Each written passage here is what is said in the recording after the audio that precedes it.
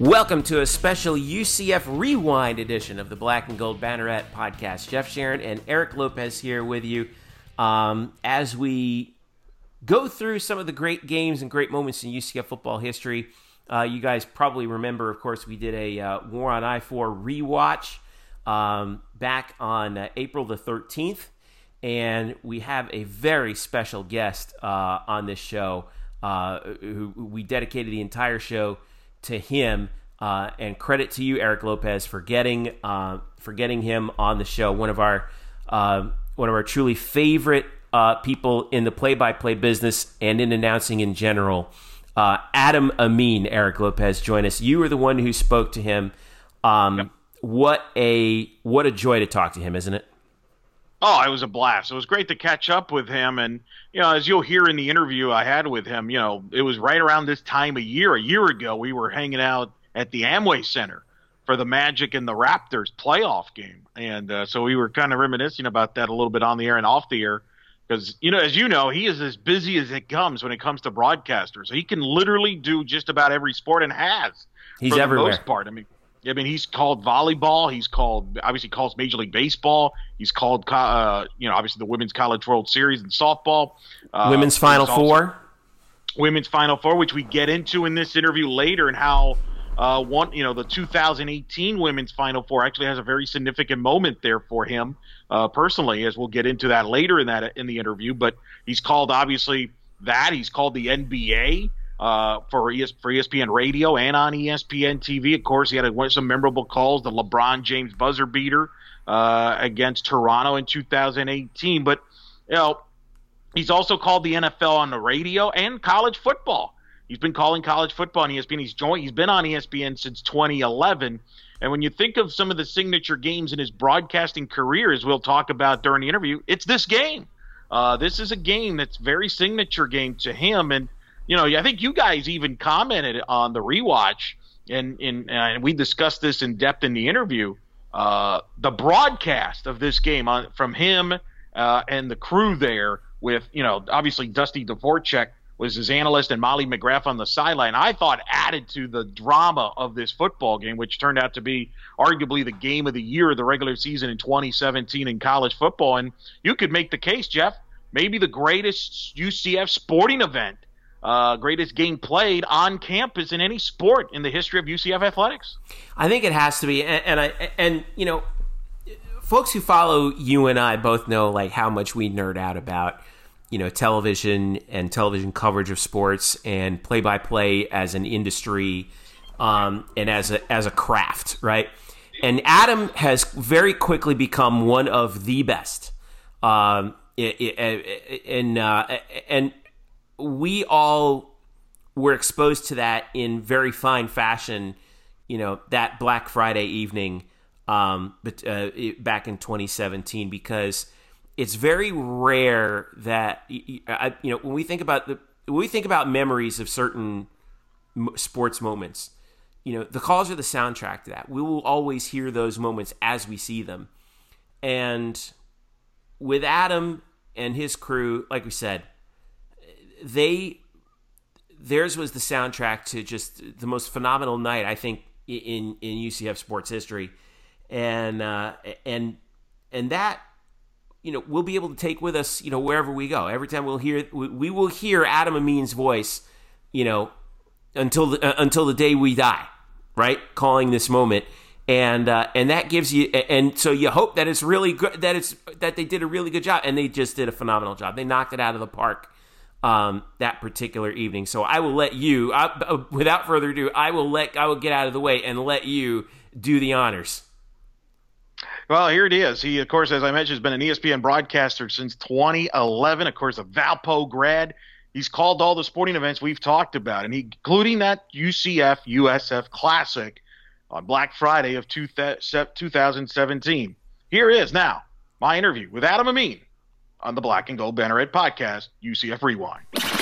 And joining us now, of course, he's the national broadcaster at ESPN. He's done it all. He's called college football, college basketball, college softball, college baseball, NBA, playoffs, Major League Baseball, NFL. You've done it all. He is Adam Amin, ladies and gentlemen, of ESPN, joining us here. Adam, hope everything's going well. I know in unique circumstances, like a weird time, but glad for that you're joining us.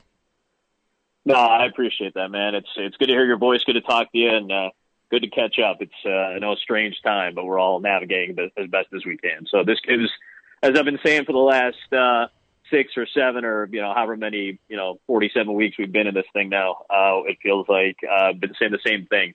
Just this doing stuff like this provides a little bit of normalcy, and that's what's been great about it. Yeah, we miss your voice. We're so used to hearing your voice this time of year doing different things. So I'm just glad to hear your voice again. Like it's nice, and a lot of fans are, and certainly that's kind of been interesting, right? Because you and I, we're usually busy broadcasting games in different locations. You in particular, I mean, your schedule is amazing, like year round. Like where you going city to city doing different things, and it just keeps growing your responsibility. So this has to have been unique times for you as well, because you're used to doing multiple sports in multiple cities. We were talking about right before we went on the air.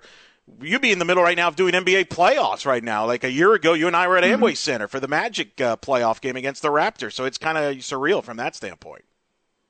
Yeah, it's weird to pass up all these dates, and then and for so long, I would imagine you're kind of the same way too, Eric, where we kind of build our calendars and we associate certain events with time of year. I'm sure a lot of people do that in other professions too, but in particular, our calendar is the sports calendar. So I associate this time of year with, going back to March, since this whole thing started, I associate this time of year with conference tournaments, then March Madness, Women's Final Four, Major League Baseball, opening day, closing the regular season of the NBA, jumping into the NBA playoffs, which would have started, like you said, this past weekend.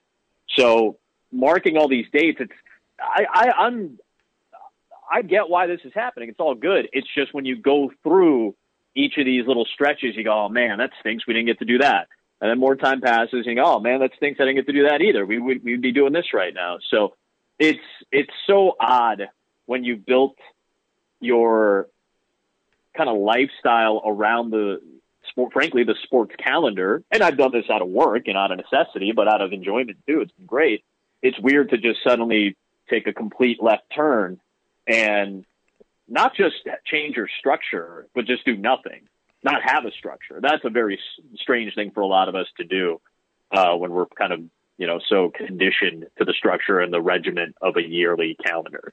It really is, and you nailed it. Like, it is surreal when you're used to, especially when and it's a busy time of sports here where you're working a lot and you're used to a routine, and all of a sudden it's completely different. It is, you get it, but it's certainly surreal. It's kind of, you don't know what exactly you're doing on a daily basis, like exactly, because you're used to doing something getting ready for a broadcast. That's what's so fascinating. Have you had a time during this time frame to kind of reflect, though, because a lot of people now have been watching a lot of games here, at UCF Black and Gold Banneret. They recently did a watch-along for the UCF South Florida Black Friday game, which you got to call with Dusty Dvorak and Molly McGrath. And even there, we were reminded, wow, what a great broadcast it was. And I remember when that game happened live, you were getting a lot of compliments on social media. And I think you got a lot of praise at that time, not just from fans, but even people on Twitter and social media and things like that, which, as you know, is not the most common thing to get praised on social media. But have you had a chance to reflect on that? Like the fact, man, oh yeah, maybe you've popped into a game that you've run into that they're airing. Like I know they've been airing a lot of women's Final Four games. They've called your walk-off for your national title games recently, which people have also enjoyed as well. Have you kind of reflected on that? Yeah, I think the things that have stuck out, I would say, in the last few weeks, in particular, the last 3 or 4 weeks, you kind of have gotten to, you kind of come to the realization it really how non-essential you are. In the sense of sports, we're still a functioning society, right? I know there's a lot of people struggling, all that, but for the most part, we're still functioning. The world is moving, while a lot of things have come to a halt, the world still moves, and we're still here for, a lot, those of us lucky enough to be here, we're here. I think seeing that and seeing the world move on and sports just stop, you realize we're kind of non-essential in a lot of senses. So I get why we can't enjoy sports together right now. But in the other sense, I've also come to realize how much essentiality we bring to the kind of cultural landscape. The sports in general does this. It drives so much of the conversation for such a large portion of the population.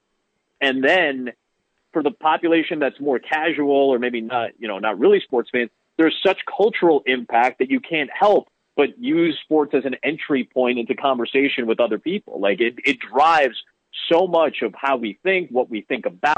For so much of us, it's our livelihood. So when you don't have live games to talk about, I've seen how the cultural discussion has faded in a lot of ways, or at least has had to pivot to other things. Like you talked about, old games are on, things like that.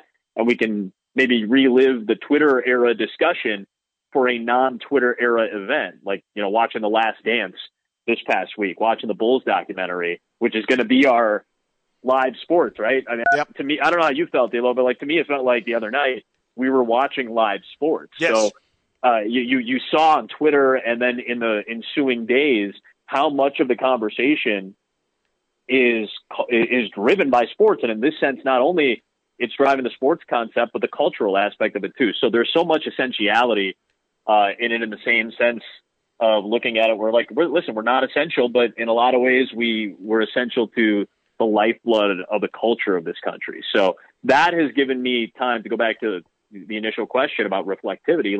This has been a good time to think about these things. These are important events in some sense or fashion to people. This is a release. It might be, a little bit of levity during their day, their entertainment for the day, whatever it is. And we get to bring that to them, and reflecting on that these last few weeks, this last month, has been a healthy practice. I think it keeps you going. It keeps you motivated. The thought of going back out there and getting a chance to have some normalcy and have some fun again, that drives, a little bit of the motivation to keep doing this. No question about that. And just seeing you, because I've seen you in different sports as they've aired different things over this, it reminded me how versatile you are. And there's so many versatile broadcasters out there, but I don't know how many Sure. have that resume that you do. You've called, like I said, the women's Final Four. You've called men's college basketball. You've called college baseball. You've called volleyball, college softball. Did you ever imagine you'd be doing all of these sports? Because it's one thing for, could some broadcaster do that, but it's not as easy to do as many sports as you've been able to do at a high level in the national landscape. I think I appreciate that, man. Thank you. I think what I've come to realize is versatility for me was more of a buzzword than anything else. Until you become, immersed in the industry, you don't really think about, when I first started doing this at 18, consistently in college, my freshman year in college doing radio, you don't think about versatility as a thing. It's not a concept. You're just learning how to do the job. You're not thinking about, I want to be or at least I wasn't. I shouldn't speak for other broadcasters, because so many other people knew they wanted to do this job long before I thought I knew I wanted to do this job. I didn't realize I wanted to do this until I was about 18 or 19 years old. So for me personally, I didn't know what versatility meant. It was not a word in my vernacular when it came to broadcasting. When we had opportunities, it was, at times they were few and far between as freshmen, to jump in. So anytime you had a chance to do something, you did it. Hey, you need somebody to host that broadcast on the radio, do the pregame and postgame and intermission show? Done. I'll do that. You need somebody to cut the highlights? Yeah, I can do that. You need somebody to do an update on the national scores? I can do that too. We're doing soccer tonight. We're doing volleyball tomorrow. Sure. Whatever you need, let's do it. And that's how I jumped into the business. And again, we were students. It wasn't even the business yet, but that's how I jumped in.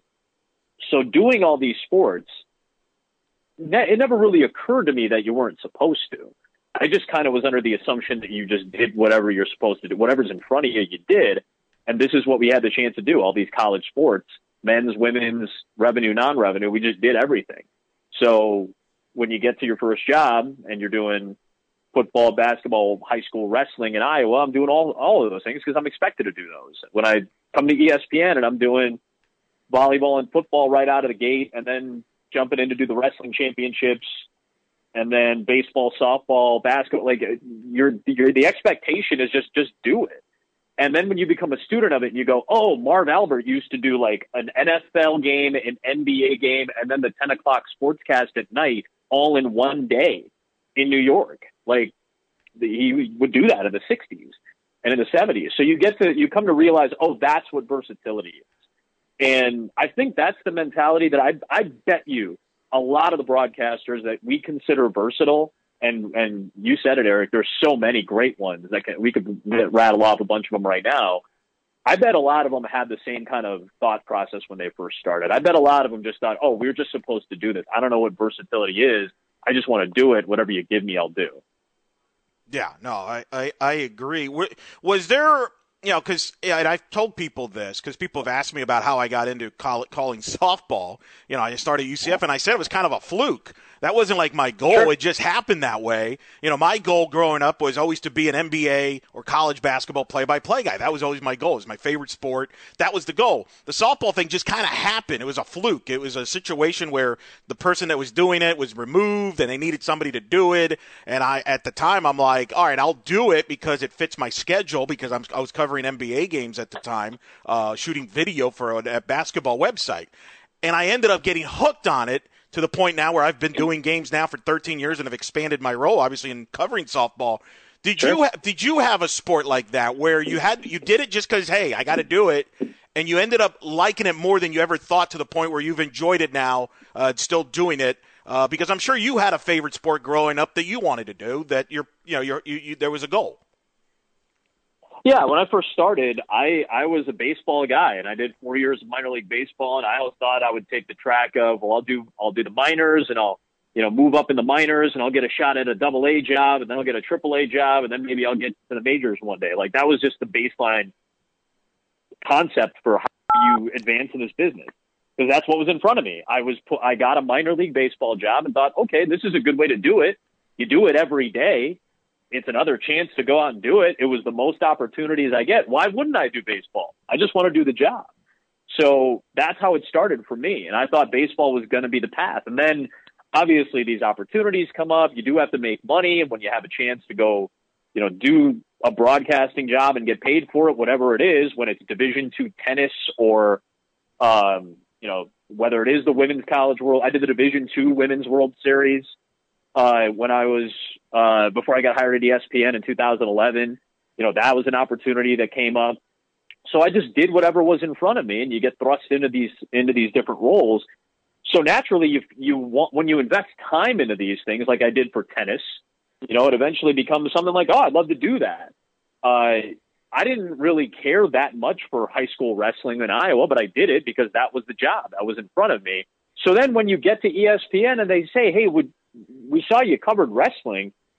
We need somebody to call the wrestling championships. You want to do it? And I'm like, well, shoot, you're handing me as a rookie at ESPN, as a network announcer at 25 years old when I got the wrestling opportunity. You're handing me a championship. This is my first year, and you're telling me I get to call a championship? That's awesome. The year after that, I played volleyball, and that's why I wanted to do volleyball. I called a lot of volleyball in college. I did a lot of conference tournaments and, Division II stuff, high school stuff. So I naturally transitioned to calling volleyball. But, out of my second year, they go, hey, well, we'll give you the men's championship with Karch Kiraly if you want to do that. I was like, yes, I will do that. Of course I will do that. So you fall in love with more and more of these sports just when you get a little bit more of a foothold in them. And that's how I felt about wrestling, doing 5 championships.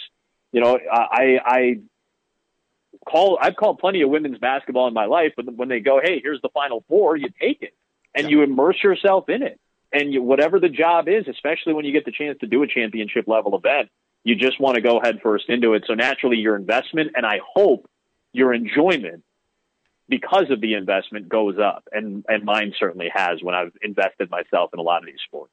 Yeah, I think it's exactly the same with me. I felt this way. This past fall, I got to do men's college soccer for the first time in a full-time basis, and I got to call an NCAA tournament game at a Golden Goal by UCF over a Missouri State to get to the Sweet 16 for the first time, and I ended up enjoying it more than I ever thought, and that's kind of what's the excitement of the industry is, because no matter what the sport is, I think you would agree, there's so many great storylines, right? And that's really part of what makes it exciting about sports is this different stories from within in each sport, regardless of how popular the sport is or not. There's so many interesting stories within, and the excitement of the drama that's really I think it's one of the reasons why we all get into this, right? Yeah. I mean, you hope for, the big finish in the game that has the biggest stakes. That's all you're hoping for. That's all any of us is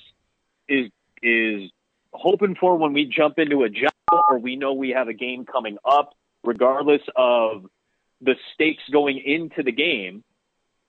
We want the highest stakes for that particular game possible at the end of it. And if it so happens the stakes were already huge coming in, then you get the Enrique walk-off. You get, moments like that. You get, Rachel Garcia at the World Series, to go to the Champ Series. You get the walk-off like that. You get Tua Tagovailoa's pass to beat Georgia in overtime for a championship. LeBron beating the Raptors at the buzzer. Like, you get these chances. So they're so few and far between, it feels like, to get like the perfect game. The biggest stakes with the best moment, it's so hard to find. Like, people go their lifetimes, they go their careers not getting to see stuff like that, let alone get to call stuff like that. So to be a part of those moments is what you hope for. You live for that stuff, and when you get to actually experience it, I hope that for everybody. I hope for everybody who wants to do this particular job that they get something like that, because everybody works really hard. You invest so much of your time and so much emotion into doing the job. I hope that all of you who do it and put that much investment in it get something like that at some point in your career, where you just know this was the moment. The stakes were at their highest. We had the best moment possible at the end of that huge stakes game, and then we get the result, and hopefully you're on top of the call for it. And one of the games, sporting events, one of many great games you've called in different sports, one that jumps out is the Black Friday 2017, UCF and South Florida, game with high stakes. Winner was going to win the division, move on to the American Conference Championship game against Memphis. UCF was undefeated at the time. You had the Scott Frost storyline. You take me through that. What was that week like as you were preparing for that game? Just take me through that as you guys are getting ready for all these storylines and how you prepare, and give us an idea. Did you realize at that time, wow, this could be a really big game, an exciting game? How do you kind of go into it? Well, what was cool about that particular week, and obviously it's Thanksgiving, it's rivalry weekend, so you're going to get high stakes games throughout the country. But we just felt like, listen, we got one of the undefeated. It's like, there's not that many undefeated teams. I want to say going into that week there were 4. I'm pretty sure it was Miami, UCF, Alabama, and Wisconsin. Yep. I think those were the 4 unbeaten teams going into Black Friday weekend, going into Thanksgiving 17. And we had the doubleheader. I knew the first thing that we do when we get our assignment, I always look, what's the game what time is our game? Obviously, what network are we on?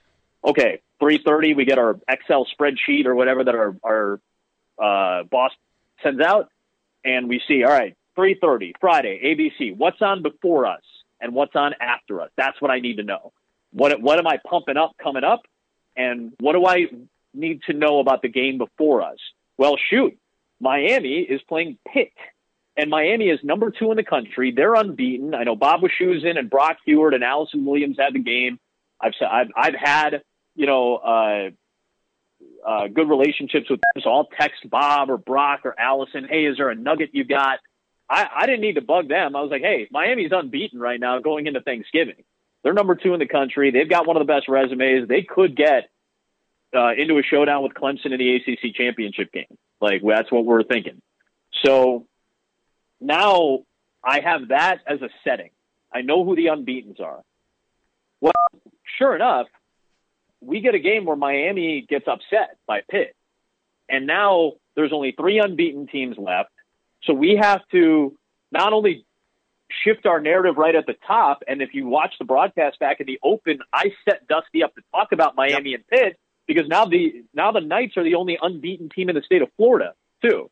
So there's so much more hype in the driving moments up to the game that we had to be so flexible. And I think for me, what was fun about that particular week of prep, and I hope this is the specificity that you're looking for, Elo. This is the type. This is kind of where my head was at. I talked to Richard Johnson of SB Nation.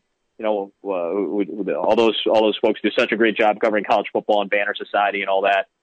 Richard asked me to do an interview about the game, and I had read some of his research and some of the stuff that he had put out, and I realized the background of the game and the two universities. They were fresh programs. Remember, the stories of South Florida coaches sitting in trailers getting peppered by batting practice baseballs because that's the only offices that they could afford at one point. UCF, the transition into FBS in Division I, to be a program for only about 20 years or so. Like we get to build up a little bit of these histories at the same time because there's such high stakes to the game. So that week of prep leading up and the hype that surrounded it was about as high as anything we'd had all year. And probably it would be as high as going back to like late September when we had a top 20 Friday night matchup with USC getting upset by Washington State. Like we had a crazy year that year. And this game, this War on I-4 had about as high stakes as any game we'd seen. And so sorry for the long answer, Elo, but I think that's what you're looking No, that's fantastic. Please, that's phenomenal stuff because I think it's great to get that perspective going in because it's such a significant game at that time. I was trying to remember. Was that your your first time at the Bounce House there, or are you been there before? No, you've called games there, right? I've been there one time. I'd done UCF Tulane. That's right. In 2014. I think that's right around the time that we'd gotten to know each other a little bit. Yes. In those couple of years is when I started to see some bigger college softball games. You and I would cross paths a little bit, or at least talk a little bit. Yeah. That's right. I remember that now because I remember it was a noon game, and you told me, and I'm like, hey, how long are you sticking around? I'm like, not long. I'm actually got a flight. I got to go to another game. So at that time, I was starting to learn how chaotic your schedule can be at times, which is kind of wild on that. But so you've had experience there, but still the environment that it was day. Nothing. Oh yeah, nothing. It was nothing. 2014 with. At the Bounce House, at Spectrum was nothing like the 17 game. Tulane, UCF was in a tough spot in 2013. They had a good year in 2014. So that was really the last time I had seen them. I'd done UCF's bowl game. I think they had lost in the Bitcoin Bowl to NC State that year. Yes. And I don't think I had seen UCF since. I had always kind of just thought of them on the periphery. The American Conference games I was doing at that time were like Navy, Memphis. Memphis had Justin Fuente around that time, and they were rolling. That was right before he took the Virginia Tech job. Navy had Keenan Reynolds at the controls. We thought Cincinnati was a solid team, a 9 or 10 win team with like Tommy Tuberville as the head coach.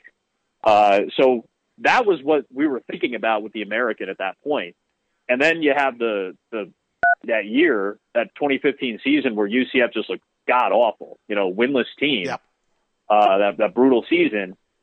So we hadn't really been back to UCF. I hadn't really paid attention. I think the only time I thought about UCF in that stretch, other than when I'm writing down conference notes about teams when I do a conference game, maybe that awful Thanksgiving, that maybe it was the War on I-4 from 2015, that Thanksgiving night game that was just it was like a no-win team versus like a 2-win team. It was just a terrible game. And I think that's what most people were associating UCF with. USF had bounced back the year after. They had a decent year in 2016. And obviously UCF had improved, but USF was like in the mix for like a division title midway through the American year that year. It wasn't until 17 where UCF was back on the map at all. And it took a while to get there. And it took the types of performances we saw that season to get back to respectability, and it happened very quickly. So the atmosphere matched the hype over the course of that week. What was it like talking to Scott Frost as you're preparing for the game? Because it was such a unique time, and you guys even addressed it on the broadcast. There were so many rumors, and you guys didn't even have to deal with what transpired the week later, where it turns out we found out he's going to Nebraska, and Todd McShay was kind of put in the awkward spot where you had to ask him after they won the American Conference title game. You guys were a week before that. Molly McGrath, who was doing sideline this game, asked him about his future at that time after the game. But what was that like, talking to him and then trying to figure out that storyline? Because I forgot, watching back the game, there would be highlights of the Nebraska game against Iowa. You guys would be coming in, they'd be getting highlights to you guys. And then there was even the Missouri-Arkansas game, which that turned out to be when Brett Bielema got fired on the field right after the game. And something that I didn't realize until I rewatched the game, and it's so ironic now looking back, Dusty Dvorak after one of the Missouri highlights was praising then offensive coordinator Josh Heupel. That's right. What a great job he's doing in Missouri. Little did we know that would foreshadow down the road he would end up being the UCF head coach, which is kind of wild. Like, the odds of that are just insane. Mm-hmm. But what was that like for you guys, how to handle the Scott Frost story and how you dealt with him? I think Molly and I had experience with this. And Dusty, again, this was Dusty's first year on ESPN. He had been on ESPNU the year prior. So this was only like year 2 or 3 of Dusty calling games. Molly and I had the chance to work the MAC championship game the year prior as the Friday night crew with Mac Brown. And we had PJ Fleck in the MAC title game at Western Michigan when they were undefeated, going into the MAC title game against Frank Solich's Ohio team, which had a good year that year, 8 or 9 wins if I'm not mistaken. So we knew that PJ had a lot of rumors surrounding him, so we kind of talked it out, Molly and I, before the MAC title game in 2016, like, how do you want to say it? And we kind of worked together in terms of like some wording, and Molly did such a good job of actually executing it. It's such a crazy spot for those reporters to be in when they have to ask these types of questions. You hate asking it. No one likes asking these questions, whether it's pre or post game. Especially post game, I don't like asking these, or I feel uncomfortable having to ask them or being on a crew that has to ask them because it's tough. These are tough spots to put these people in. It's not comfortable, but you have to do it. You're doing your due diligence. When the stories are out, you have to be on top of that, or at least be acknowledging of that. How much so is up to you personally and editorially as a crew. So Molly and I had some experience with how to deal with that. PJ, of course, took the Minnesota job not long after. So when we went into this game, we had heard all the rumors. We knew Scott's parents were still in Lincoln. Like, we know the connectivity. We have all these highlights. I think we showed some Scott Frost highlights, if I'm not mistaken, from his days playing at Nebraska. Obviously, a couple of option plays that we automatically made reference to with Scott Frost at Nebraska, with how well McKenzie and, guys like Adrian Killins ran that option on a couple of plays. So naturally, we make reference to these things. We have to discuss them intelligently. And we try to be as unbiased as possible. So that means asking the questions. So I remember being in Scott's office and kind of being like, how are you going to approach this?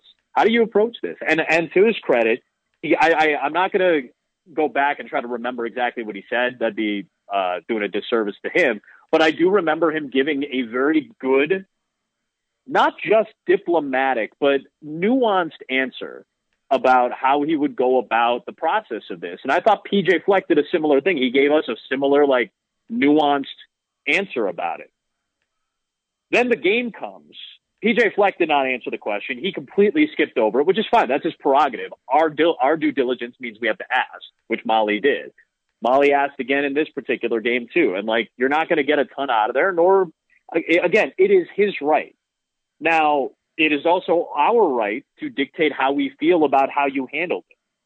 And I hope coaches realize that Scott handled it very well. I thought Scott handled the whole process really well. I mean, going from maybe our game or the game right before our game until the Peach Bowl, I thought Scott handled everything very well without giving the boat away. He never really played, really showed his hand, but he never lied about anything. I don't think he was being deceitful. I think he was trying to be as careful as possible. Now, that might just be my bias because I like Scott as a human being. I don't think he's a jackass. I think there are plenty of coaches who are. I don't think Scott's one of them. So naturally, the way I felt about it was going to dictate partially how I spoke about it. But I think we handled it fairly well, and I give Scott, to this day, a lot of credit with how he handled that whole situation. We'll be right back with more with Adam Amin after this. Now let's return to our interview with Adam Amin. Speaking with Adam Amin, of course, ESPN broadcaster. The game was kind of crazy, right? USF scores right away on the first drive, blows a big play, go up. Unarguably the best touchdown of the game. Right. You could argue that Tyree McCants touchdown was the best touchdown of the game. Tyree McCants with space. And there goes Tyree McCants inside the 5 and in. What a touchdown. It really was. I mean, that was an exciting play, breaking the play open, just setting the tone early. And then UCF would come back. They would respond. They would actually go up 2 touchdowns. And you're thinking, I remember thinking and being there in the press box, oh, boy, this could get out of hand. Yeah, I thought 21-7. I was like, oh, man, this could get really ugly. Yeah, so you thought the same thing. As you're going through this in your mind, you're kind of like, because you're obviously describing what's going on, so you don't want to think about what could happen. But at the same time, I mean, depending on how a game flows, will dictate in a lot of ways how the broadcast goes. Because you've done these, we've all done these games where they're blowouts, and now you got to think about other material to discuss. So you almost have to be prepared for anything. And I thought at the end of the first quarter, wow, this could be a long game. Little did we know, South Florida, to their credit, and Quentin Flowers would come back, and all of a sudden we got a game at halftime. When did you think? What point did you say, hey, you know what? This is going to be an incredible game. This actually is not only going to maybe live up to the excitement, but might even surpass it. I think it was once we got to halftime. When we got to halftime and we had a close game, I think it was a 1-point game. Yep. If I'm not mistaken, 21-20. right around there. Yep, 21-20. Yeah. As soon as we got back to 21-20, I thought, all right, South Florida's not going away. And Flowers looked sharp. He was in command of the offense, and I had no doubt about UCF's offense. We didn't, and neither one. These were the top 2 offensive teams in the conference that year. They were 2 of the top 20 offense. UCF was top 5. USF was a top 15 offense in college football that year. So it's not like we didn't expect points. But when it got to 21-7, we were worried. When it got back to 21-20, we were alleviated. I felt relieved. And I think that's when we knew. And once it really started to trade the punches, that's when, I mean, we were white knuckling it, I think, most of the second half.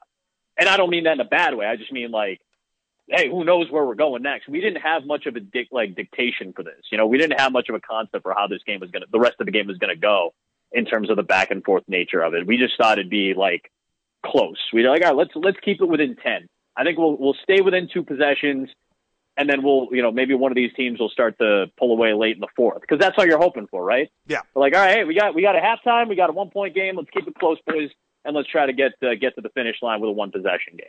Little did we know that that's what it would turn out to be. Yeah, it was just a wild deal. And then USF had missed an extra point. There were both teams went for it on 4th downs, didn't convert. Yep. You had everything here to analyze, which was, and the tempo of the game was unbelievable too.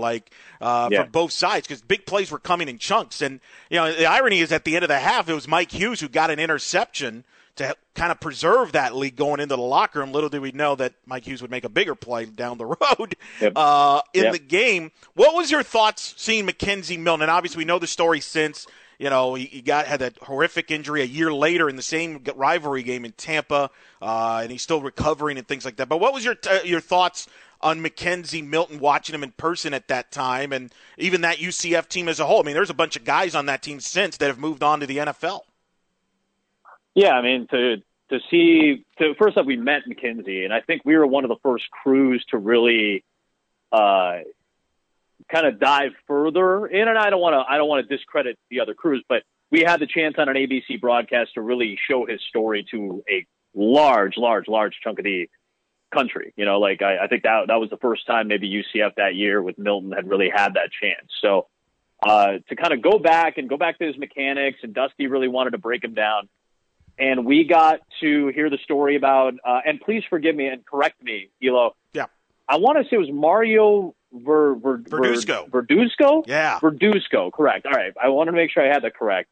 Mario Verduzco, we heard the entire story about how he really helped McKenzie develop those mechanics.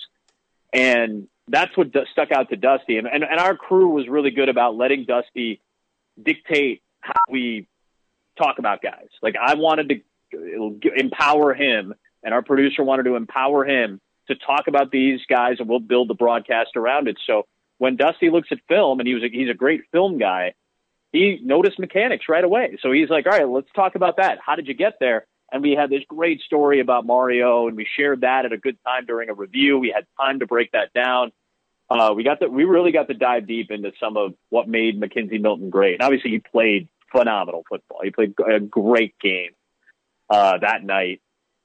I mean, the Griffin story is just, we really got to go back to the top and tell that story, even going back to the days with Shaquille when he was at UCF, and the package deal story, and talking. I think I can't remember their mom's name. I think Terry is their father, who created the armband for him with the prosthetic to be able to do weights and do bench pressing. So we really got to break down those two big stories and maybe introduce a lot of people. I think Mike Hughes definitely earned himself some money in that game. I think some GMs and scouts were like, "Hey, this guy can do some stuff. Let's take another look at this guy." And I think Mike Hughes earned himself some real looks and maybe some dollars with that great performance in that game too. So, and not to discredit any of the USF guys, they have NFL guys. Marquez Valdez-Scantling, has been a USF guy who made his way to the NFL. Like, they're great linebackers out of USF. They've got some talent. They had a lot of guys. They had a lot of dudes on that team. So, the running back position's been very fruitful for them. Dearness Johnson had some big moments in that game. Obviously, Flowers was on the Bengals roster for a little while in the following season in 18. So the talent level, I think back on fondly. I go, man, we got to see some guys who still have bright futures ahead of them. So that's what was fun about the personnel of that game. No, it really is. I mean, and that's kind of sometimes a cool thing when you go back and watch. You forget that. Oh, wait, that's right. That guy was on that team. Like, Gabe Davis, who's going to be in this year's draft for UCF. He was in that game as a freshman. And things like that. Traquan Smith is with the New Orleans Saints. You mentioned the Bulls players. I mean, there's so many talent that I think that's kind of one of the fun things. And I think a lot of people are going to do that with the LSU-Alabama game from this past year. When you look at the NFL guys, they're going to have years from now like, wow. That's how people look at that Miami-Ohio State National Championship game in 2003. That's how people look at that game with the insane amount of first-round talent. 5 guys or something out of the first round in that draft. There was like a handful of Hall of Famers, football Hall of Famers, or pro football Hall of Famers in that class for both those teams. Insane. It was insane. Some of the talents there for sure. Let's go back now to the late fourth quarter, which really the last 5 minutes is an unbelievable. I mean, it's one of the many reasons why I think a lot of people voted as the game of the year in college football that year. UCF was up 35-34. Milton hits Otis Anderson for 23 yards on that screen to score a touchdown with 2:21. At this point, I'm on the field. It's 42-34.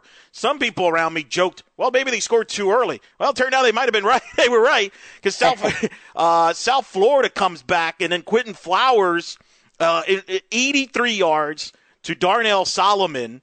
42-40. I remember your call was incredible. It was a wild, and then he hit the 2-point play. And then Mike Hughes gets the kickoff return for a touch. Just take me through that last 5 minutes, which had to be hectic. An amazing 5 minutes there, 4.5 minutes, if you will, of that game. Yeah, I mean, the setup for Otis Anderson was that's something I get. We get a lot of tweets about that still to this day, and I just appreciate that so much because it means you did something right. Which, by the way, I go back and listen to the call. Because, the UCF Twitter account will tweet it out once in a while, and the people who run that are, super nice people, and they're always so kind to me. I think I said we had a setup for Otis. Like, we had it just happened to be the right time to tell the story about how, like, he was heavily sought after, highly recruited player, but UCF had, like, the program that he wanted. I think it was a high-level academic program that he was really set on pursuing. So UCF was his spot. and then we show a close up of him and say he's one of the key cogs now in Scott Frost's offense. And the next play was blitz from the Bulls. It's a screen against the blitz, the perfect play. Oh, and I was so happy with that call, but I don't, and people are so forgiving because, they get the part of it that they want, the excitement of the call. But I also said he may have sealed the deal for UCF. I wasn't wrong, but I really wish I would have said something different because it just seems like you're calling it too early. Mm-hmm. I wasn't exactly wrong because I hedged it, but if I'm hedging something, I'd rather make a more definitive call on it. I'd rather have just said, a screen against the blitz, the perfect play, touchdown Otis Anderson, and then just shut up. I almost try to get too cute with it, and I'm not sad about it. I don't think it's bad.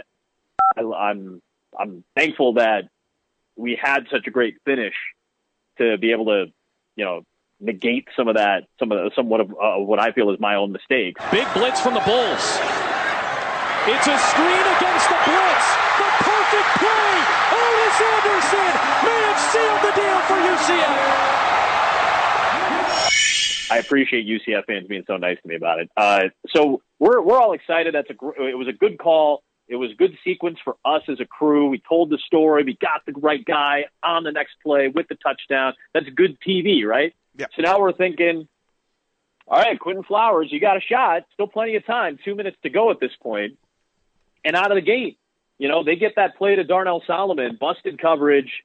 Solomon goes, and just like that, now it's 100 seconds to go. They're down by 2. You're thinking, well, no, this is a real game, man. There's still a long way to go. Great play call on the 2-point conversion. We get to say, Dearness Johnson, tie game, 42 apiece. And the crowd is stunned at that point. The back-to-back gut punches back to the fans. Clock moves inside at 2 minutes. Flowers has a man. It is caught. Darnell Solomon, touchdown Bulls.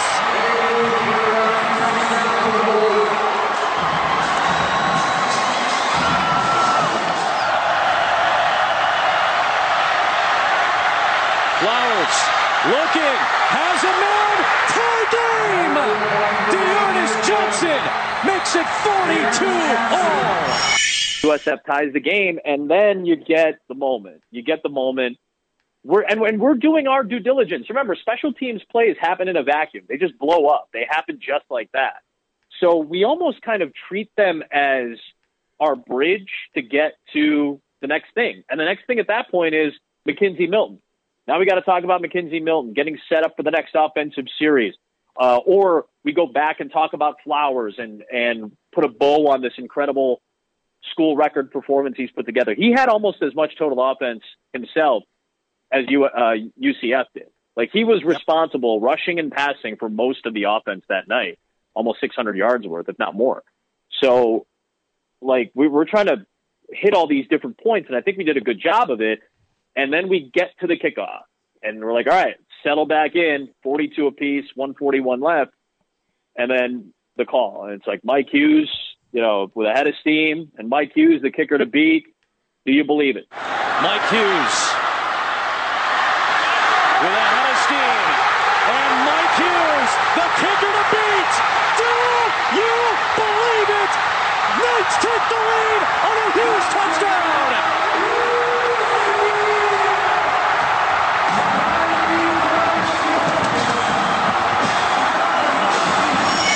I don't know why it came to me. I know I'm probably somehow going to credit my buddy Joe Davis on this, because I think he had a call on a Dodger play. And for those who don't know, Joe Davis does Fox college football and Major League Baseball, and is also the voice of the Dodgers.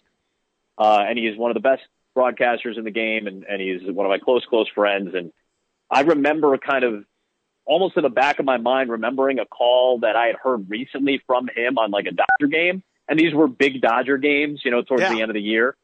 Obviously that was the year they went to the World Series. So late 2017, like, they're rolling it off and they're crushing it.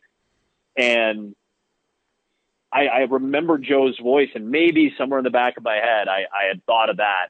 But the feeling of it was that, and that's why those words came to me first. And I almost feel bad saying it. Like, I feel like I ripped him off, which I didn't. But it's just because it was in my head. That's the thing that came. I was so shocked, not just by that play, but I think, Eric, you're right. These last few minutes had just taken us every which way. And the shock of that moment, that's what I was feeling. I couldn't believe it. And I said, do you believe it? Mike Hughes, with that incredible play, just capped off, this maybe one of the best sequences in college football, maybe the best outside of, like the Rose Bowl that year with Georgia and Oklahoma, Sure, or the championship with Georgia and Alabama. That might have been the wildest sequence in college football. In your defense, everybody was saying, "Can you believe it?" Everybody on the down, because the media at that point, a lot of them were downstairs. They were in the press box. Oh, sure. And everybody, I've never seen, being down on the field, the chaos that went after that Mike Hughes touchdown and the emotion. Yeah. And everybody was like caught up in it. You're caught up in it. They're like, they're jumping, like, what? Can you believe what we just seen here? I've never seen that place, and I've been going to games there since it opened in 2007 when that stadium opened. I've never seen that place as bonkers as those last few minutes and that play. I mean, it was unbelievable. And what's crazy is the game wasn't over. South Florida actually drove. They were driving until, Mitch Wilcox, the poor young man who caught the pass from Flowers, fumbled the ball. Richie Grant made a heck of a play on that play, forced a fumble, and Shaquan Burkett recovered it at the UCF 46-yard line. Otherwise, we could still be playing if that would have happened. Absolutely. Flowers to the sticks for the first down. Wilcox lost the football. UCF has it with 39 seconds to go. No doubt. And I just a gut punch of that moment, as big of a moment as it was for UCF, and obviously the crowd was going nuts, but we stuck with Wilcox in terms of what we talked about. And I remember what I said going to the replay, because we milked the fans. The fans' reaction was awesome. Obviously the UCF bench was going nuts. They knew that was it. They'd sealed it. But we went back to the shot of Wilcox. His teammates are hugging him, arm around him. He's on his knees for a little longer. Like, your gut, like, was wrenching watching that kid. And all I could think was at that moment, because the Hughes moment happened. We had UCF taking the lead. So I didn't think I was doing anything wrong. I think I was giving you the story and the right picture. Our director, Anthony DeMarco, on that show is just so good. And he had so many great shots with that sky cam all night too. But like that shot of Wilcox just was gut wrenching, and I felt for the kid. And I just thought, like, your heart, you got to be heartbroken for that kid right now. And then you turn you pivot, and it's like, and here's UCF, and you got this final minute, or so to kind of wax poetic about the incredible accomplishment. And then the graphic comes up at the end. I think they were the second team all time to go from winless to undefeated in the regular season 2 years later. I want to say it was like Minnesota in like the 60s or something was the other team to do it at that point. So UCF has this incredible historic accomplishment, and I thought we did a good job of putting a bow on it. And it's a division title, and it's a chance at Memphis next week. It'll be a high-scoring affair. So I think we put the right touches on the whole thing at the end, and I was really proud walking out that night. We went out to a bar over by our hotel, a sports bar, to watch the last game of the night and to have some dinner. And I was just really proud of how everybody went about their business over the course of what ended up being, one of the more memorable nights of my career, and certainly one of the more memorable and I think enjoyable broadcasts that I've ever been a part of. Where does that rank? I mean, you've done so many games; it's hard to rank them, obviously. But that was, and we've talked about it though. You and the crew and everybody got a lot of praise on social media, which, as you know, is not the easiest thing to get. From that standpoint. But I remember Richard Deitch, who obviously covers this very closely, was at Sports Illustrated at the time. He's now at The Athletic. He praised you and the work you did for that game. I mean, everybody, which is just about everybody that watched that game, enjoyed what they were watching, not just because it was a great game, but the broadcast and the presentation. That had, not that you seek that, but I have to believe that's one of those that you kind of feel that's right up there, right? One of your favorites. And you had to, I don't know if you were aware of that, what was going on, of all the praise that was going on during the game. Obviously, you're focused on the game, but I'm sure you got about it afterwards. A little bit during the game, though, too, because when that game started to get hot, it was at a great time. That's why that 3:30, I've done that 3:30 Black Friday slot on ABC 3 times. And I love that time slot. It's just like, I don't know what it is. You don't have to put the biggest game there, but the audience just shows up for that because it's the right time. I think you get to 3:30 Eastern. 2015, I did Nebraska, Iowa. Iowa's undefeated, 11-0, trying to get to 12-0 at that point. Nebraska, if they win, they go to a bowl game. 2017 was the Warren I-4. 2018, I did the Virginia Tech-Virginia game, the first game in the Commonwealth Cup's history that ever went to overtime. Unreal game. And the audiences for that game, I think maybe just because you get to 6 o'clock Eastern, people are probably done shopping for the day. They probably ate, a lot of leftovers when they got home about 4 or 5 o'clock. And I think 6 o'clock, everybody's starting to settle in. And you get to 7 o'clock and you're getting to, the end of these games, 6:30, 7 o'clock. And when that game starts to get hot, probably even earlier than that, but like you said, Elo, it was great for so long of that game. You get to maybe 5:30. I'm starting to get some texts. Yeah. And, I do my best not to check Twitter too often, but sometimes I like to check it because, you'll get some instant feedback or, you learn something or, I also like to look at the beat writers. I keep lists of, beat writers and stat guys to follow during games for teams I'm doing that week. So, you can keep up to date with some stories. So, I'm looking at Twitter and there's a lot of buzz. My phone's starting to blow up because people are going, dude, this game. Sean McDonough texted me during that game. And I was so proud to feel like if you get Sean doesn't throw bouquets. And Sean's a very helpful and complimentary and kind person. But he doesn't throw bouquets for the sake of throwing them. If he says something positive, he means it. And to get, a text from him during the game, to have the guys in studio, Kevin Nagandi was in studio during that game, one of my close friends in this business. And, he and I are texting back and forth during the game. And Dusty's buddies are texting him. Guys who he played with the Bears are tuning in to watch this game. So, I think it started to get hot, and I was aware that it was one of those games. But in the moment, you try not to let that affect you, which is hard. But you try not to let it affect you. You just do the job. You refocus your attention to the priority, and the priority is what's happening in front of you, and that helps to kind of stay in the moment.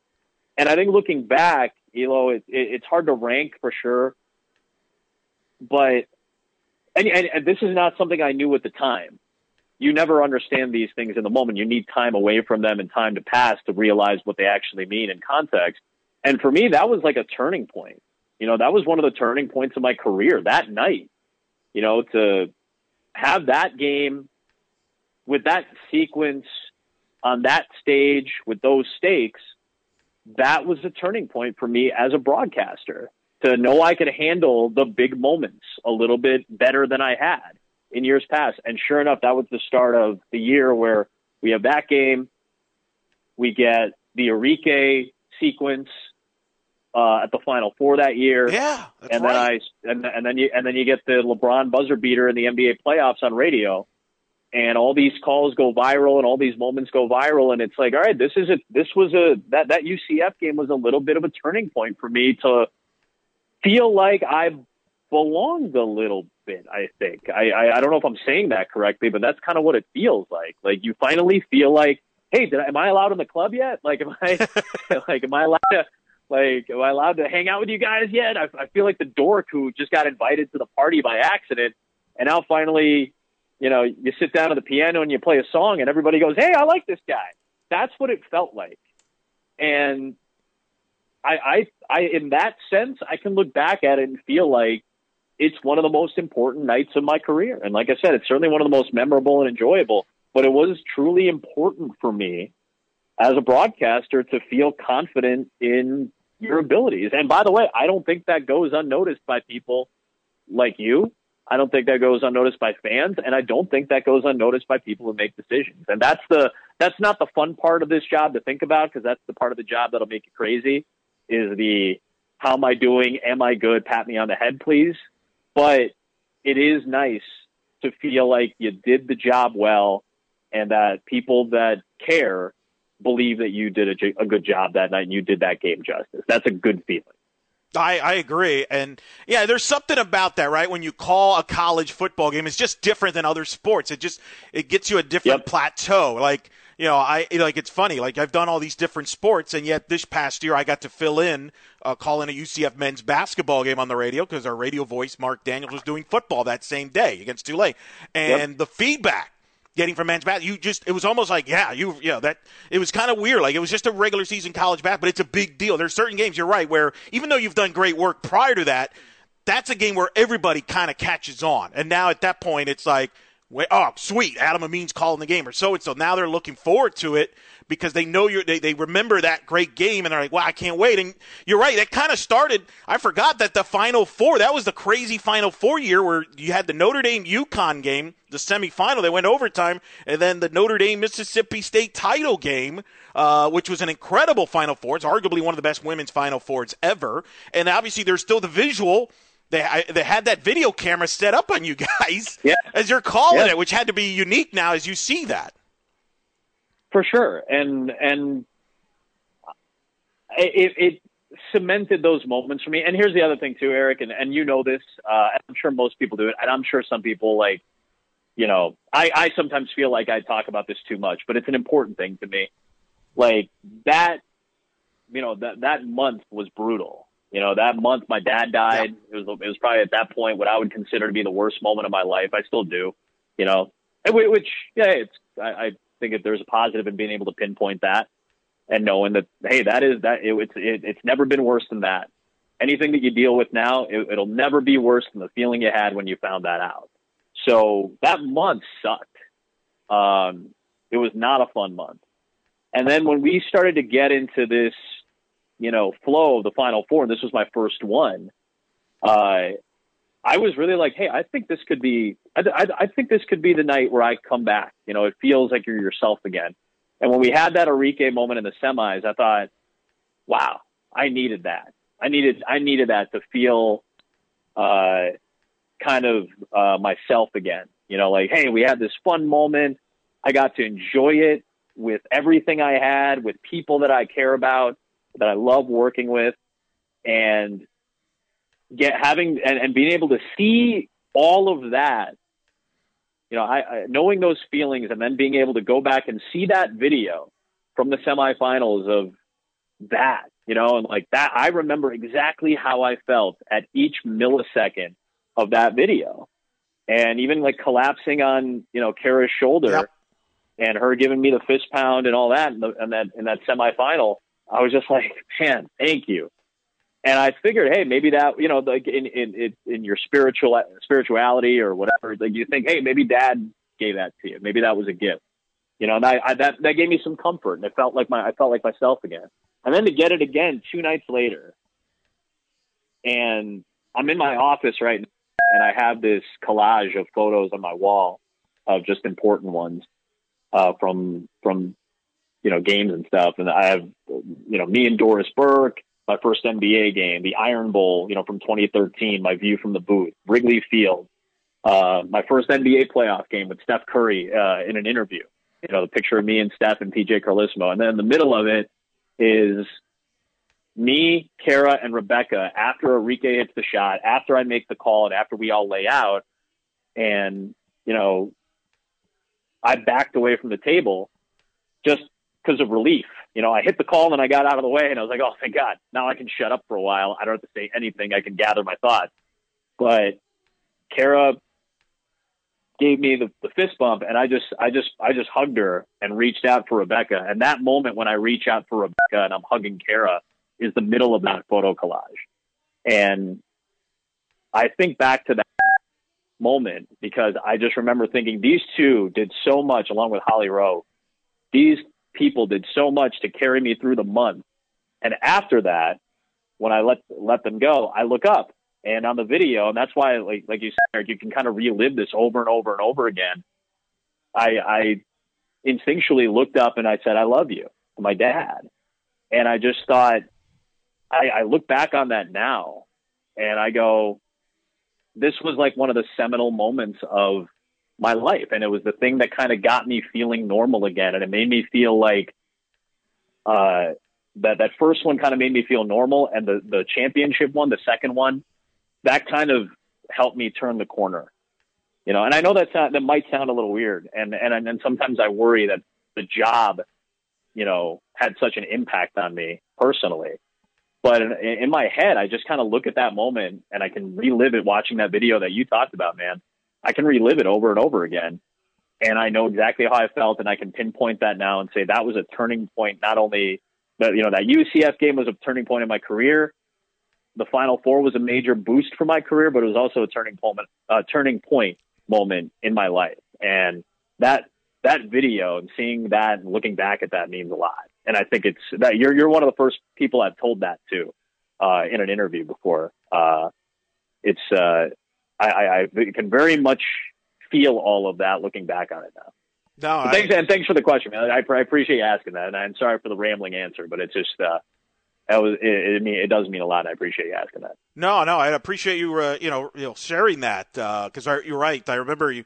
Obviously, when that happened, because obviously you were scheduled to do the American Men's Basketball Championship, and obviously that's right, in Orlando. Yeah, that's right. And I remember I was, oh man, I got to get to see hang out with Adam, but then that unfortunately happened. I remember, but I can relate to that because I've had family issues. A couple of years ago, my mom was in very bad health, and it's tough. And it was kind of, I didn't know what was going to happen, but I was meanwhile broadcasting a UCF sporting event, and in a weird way, that helped me get through it.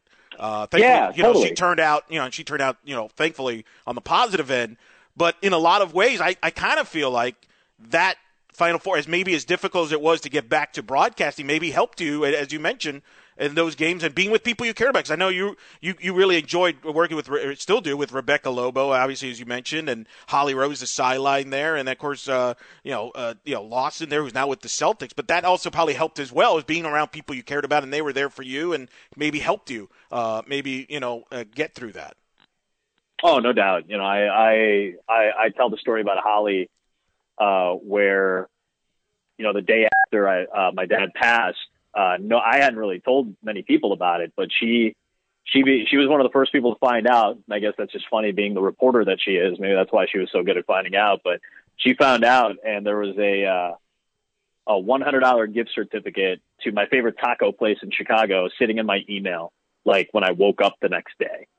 And that's the type of person Holly is. That's a story that I think encompasses her as well as anybody. Just so thoughtful.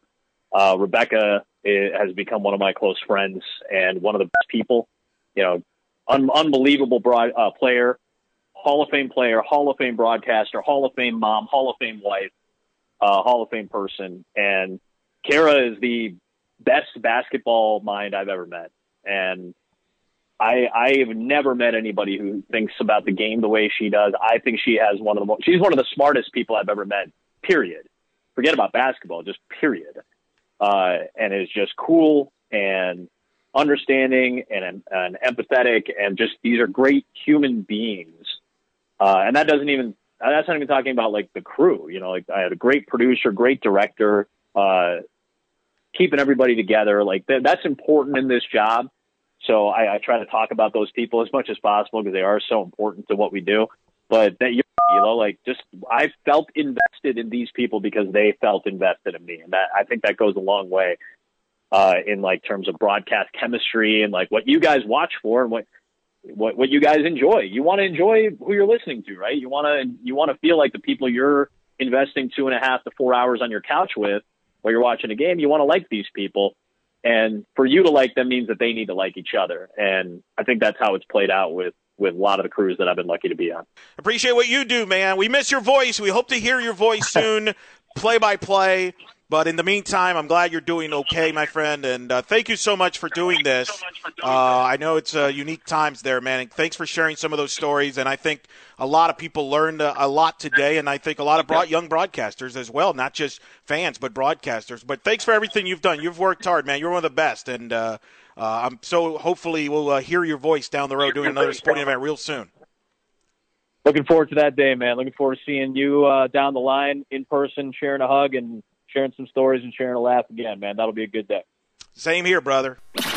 All right. Thanks to Adam Amin again for an in-depth interview, which was pretty awesome to hear his thoughts and what was going through his mind during that South Florida UCF game deal. By the way, we have actually more. If you want to hear more about Adam Amin, especially those of you that are my softball audience, on In the Circle SB, we have an interview with Adam Amin where he goes into detail about softball broadcast and his partner Amanda Scarborough. You can follow that on the same platforms you listen to this podcast, and of course on In the Circle SB for all the details there on fastpitchnews.com. But Jeffrey, for this interview, the thing that struck it was amazing to me, just kind of his mind going through each situation in that fourth quarter, talking about dealing with Scott Frost, Jeff, during that week and going into the game and how he thought Scott handled it very well with them and the whole unique circumstances about his future.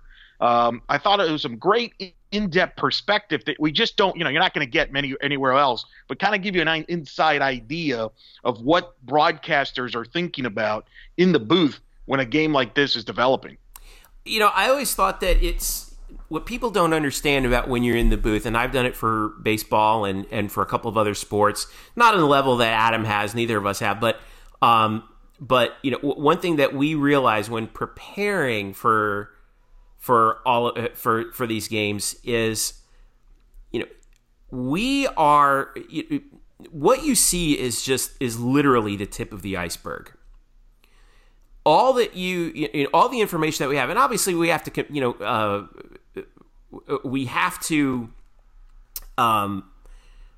the game itself takes up the 95% of what we're actually talking about, as it should, obviously. But that preparation provides the context for what we're doing, and those stories that it's a shame that in the course of a game, especially a game like this one where there's so much action going on, you don't have the opportunity to talk all that much about some of the things that you see and you hear behind the scenes.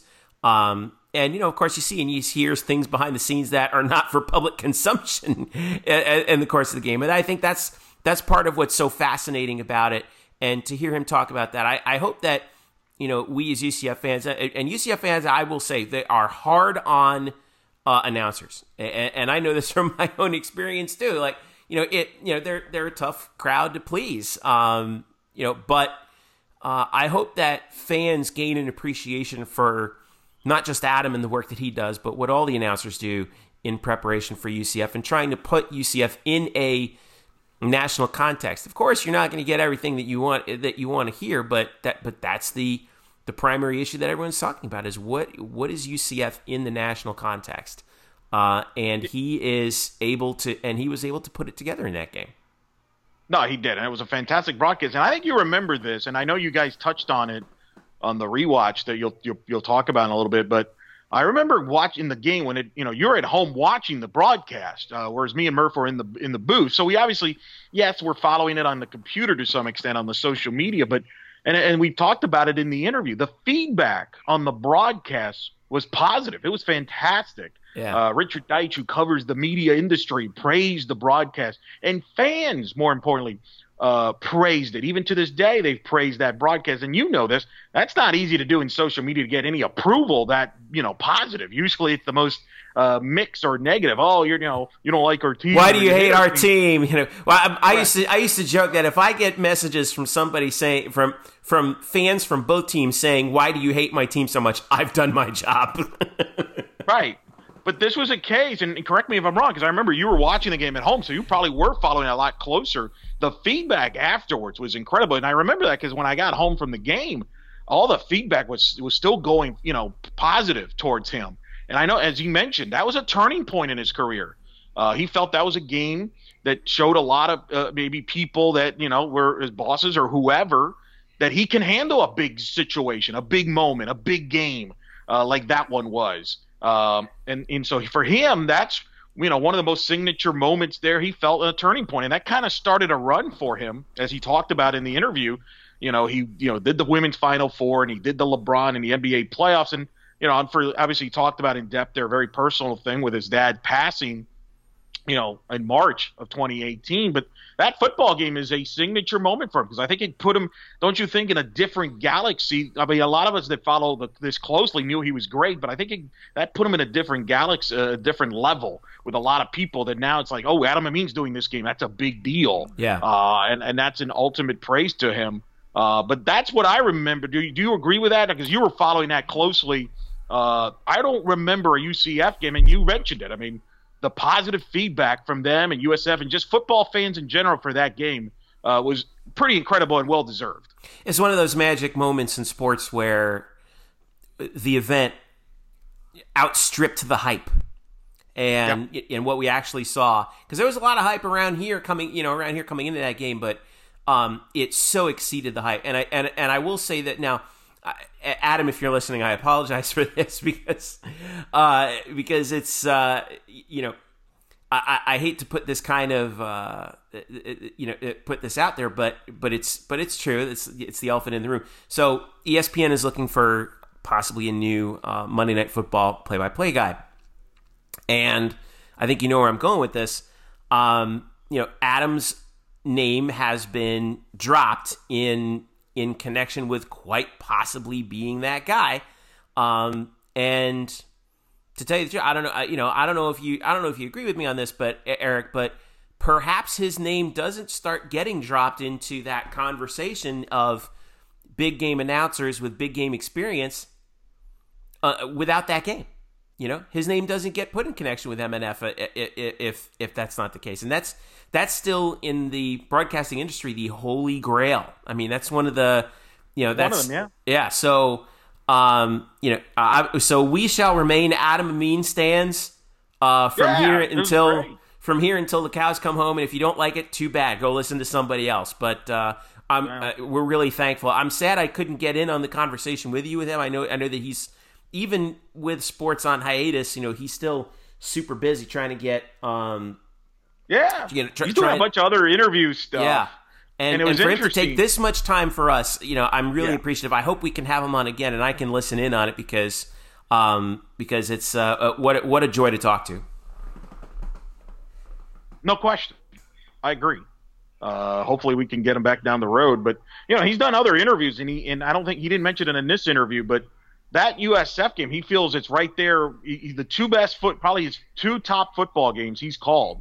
He's called the Auburn, Alabama game on the radio in 2013. Remember the kick six? Yep. He was the radio call for that one. That's right. Yeah. And then I think this one with the Mike Hughes one, are probably his top two football games he's called in his career to this point. Yeah. And unfortunately, nobody hears the national radio call of that kick six game. They only hear the Auburn call. Or the TV call with Vern Lundquist on CBS, and that's unfortunate. But everyone saw this. Yeah, the Auburn Alabama game, he did it on the radio side for a national radio at that time. But it's funny though. Even if you listen in the interview here, he's so he still critiques himself very harshly, right? Like he's talking about the Otis Anderson thing and how he regrets saying that may have clinched it, like little things like that. And I'm like, that's not that big of a deal. But we're all thinking the same thing, man. It's okay. We're all thinking the same thing. Right. So that was a phenomenal game, and obviously a great call by him. And I think UCF fans still, obviously, for positive. I think UCF. Don't you agree? Every time he does either a UCF basketball game, he's done women's basketball, things like that. That's kind of the first thing that pops into, I think, a lot of UCF fans' mind is that 2017 South Florida game because of his calls of that game and his that tremendous broadcast of that tremendous game.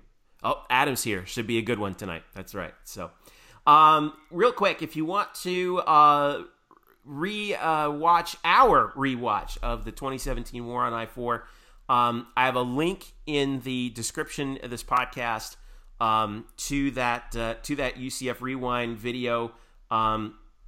It's myself, Brian Murphy, Andrew Glukov, Anthony Lenahan, and Jeremy Brenner talking about that game in depth. If you want to check it out, it's on our YouTube channel, and it's also and a link to that story is in the description in this on this podcast. Also, NFL draft and undrafted free agency news. Follow us for it. Black and Gold Banneret. We're also looking ahead to the 2021 draft this week. Which UCF players might have a shot, and what do they have to do in this upcoming year in order to have a shot at the 2021 draft? Yes, we're already looking forward to that. It's the draft. Everyone's always way too soon on the draft. So lots of stuff coming up. Even though there's no live sports going on, we will definitely get the opportunity to whet your appetite as well here, Eric Lopez. Yeah, and we got some upcoming UCF Rewind episodes down the road. We're going to have a UCF Memphis game from 2017, the American Conference Championship game, working on the guest for that. I was going to say, make sure you stay in line for that. We may have a very special guest. That's right. We're going to do the Peach Bowl, which you, me, and Murph will be talking about that game from different perspectives because you were in the stands for that game at the Peach Bowl. Murph was in the press box. I was watching back at home, so we'll get the Peach Bowl. And also coming up, working on a project, the 2015 5-year anniversary of UCF softball season. 5-year anniversary. We're going to have both Shelby Turnier and Mackenzie Audis on the podcast at the same time to reflect on the 5-year anniversary. That'll come out on the day of the anniversary, May 9th. Look for that on May 9th. That's the anniversary of the Tulsa win for the championship. You were at that game. I was at that game. In fact, I'm very happy to say that was my son Connor's very first UCF sporting event. You and I will have to share some stories about that on that episode leading into Mackenzie and Shelby's interview there. That'll be fun. And then we're also working on the 2005, a team you know very well, the 2005 UCF Softball Championship 15-year anniversary, working on the guests for that. So we got some rewind episodes, football, some softball, then other sports as time goes on. All right, should be fun. So stick around with us here at Black and Gold Banneret as we continue to roll through here. Don't socially distance from us online because we got a lot of stuff coming for you. For Eric Lopez, by the way, also special. One last thing I want to do. Special thanks again to Adam Amin. You can follow him on Twitter at Adam, A-D-A-M, Amin, A-M-I-N.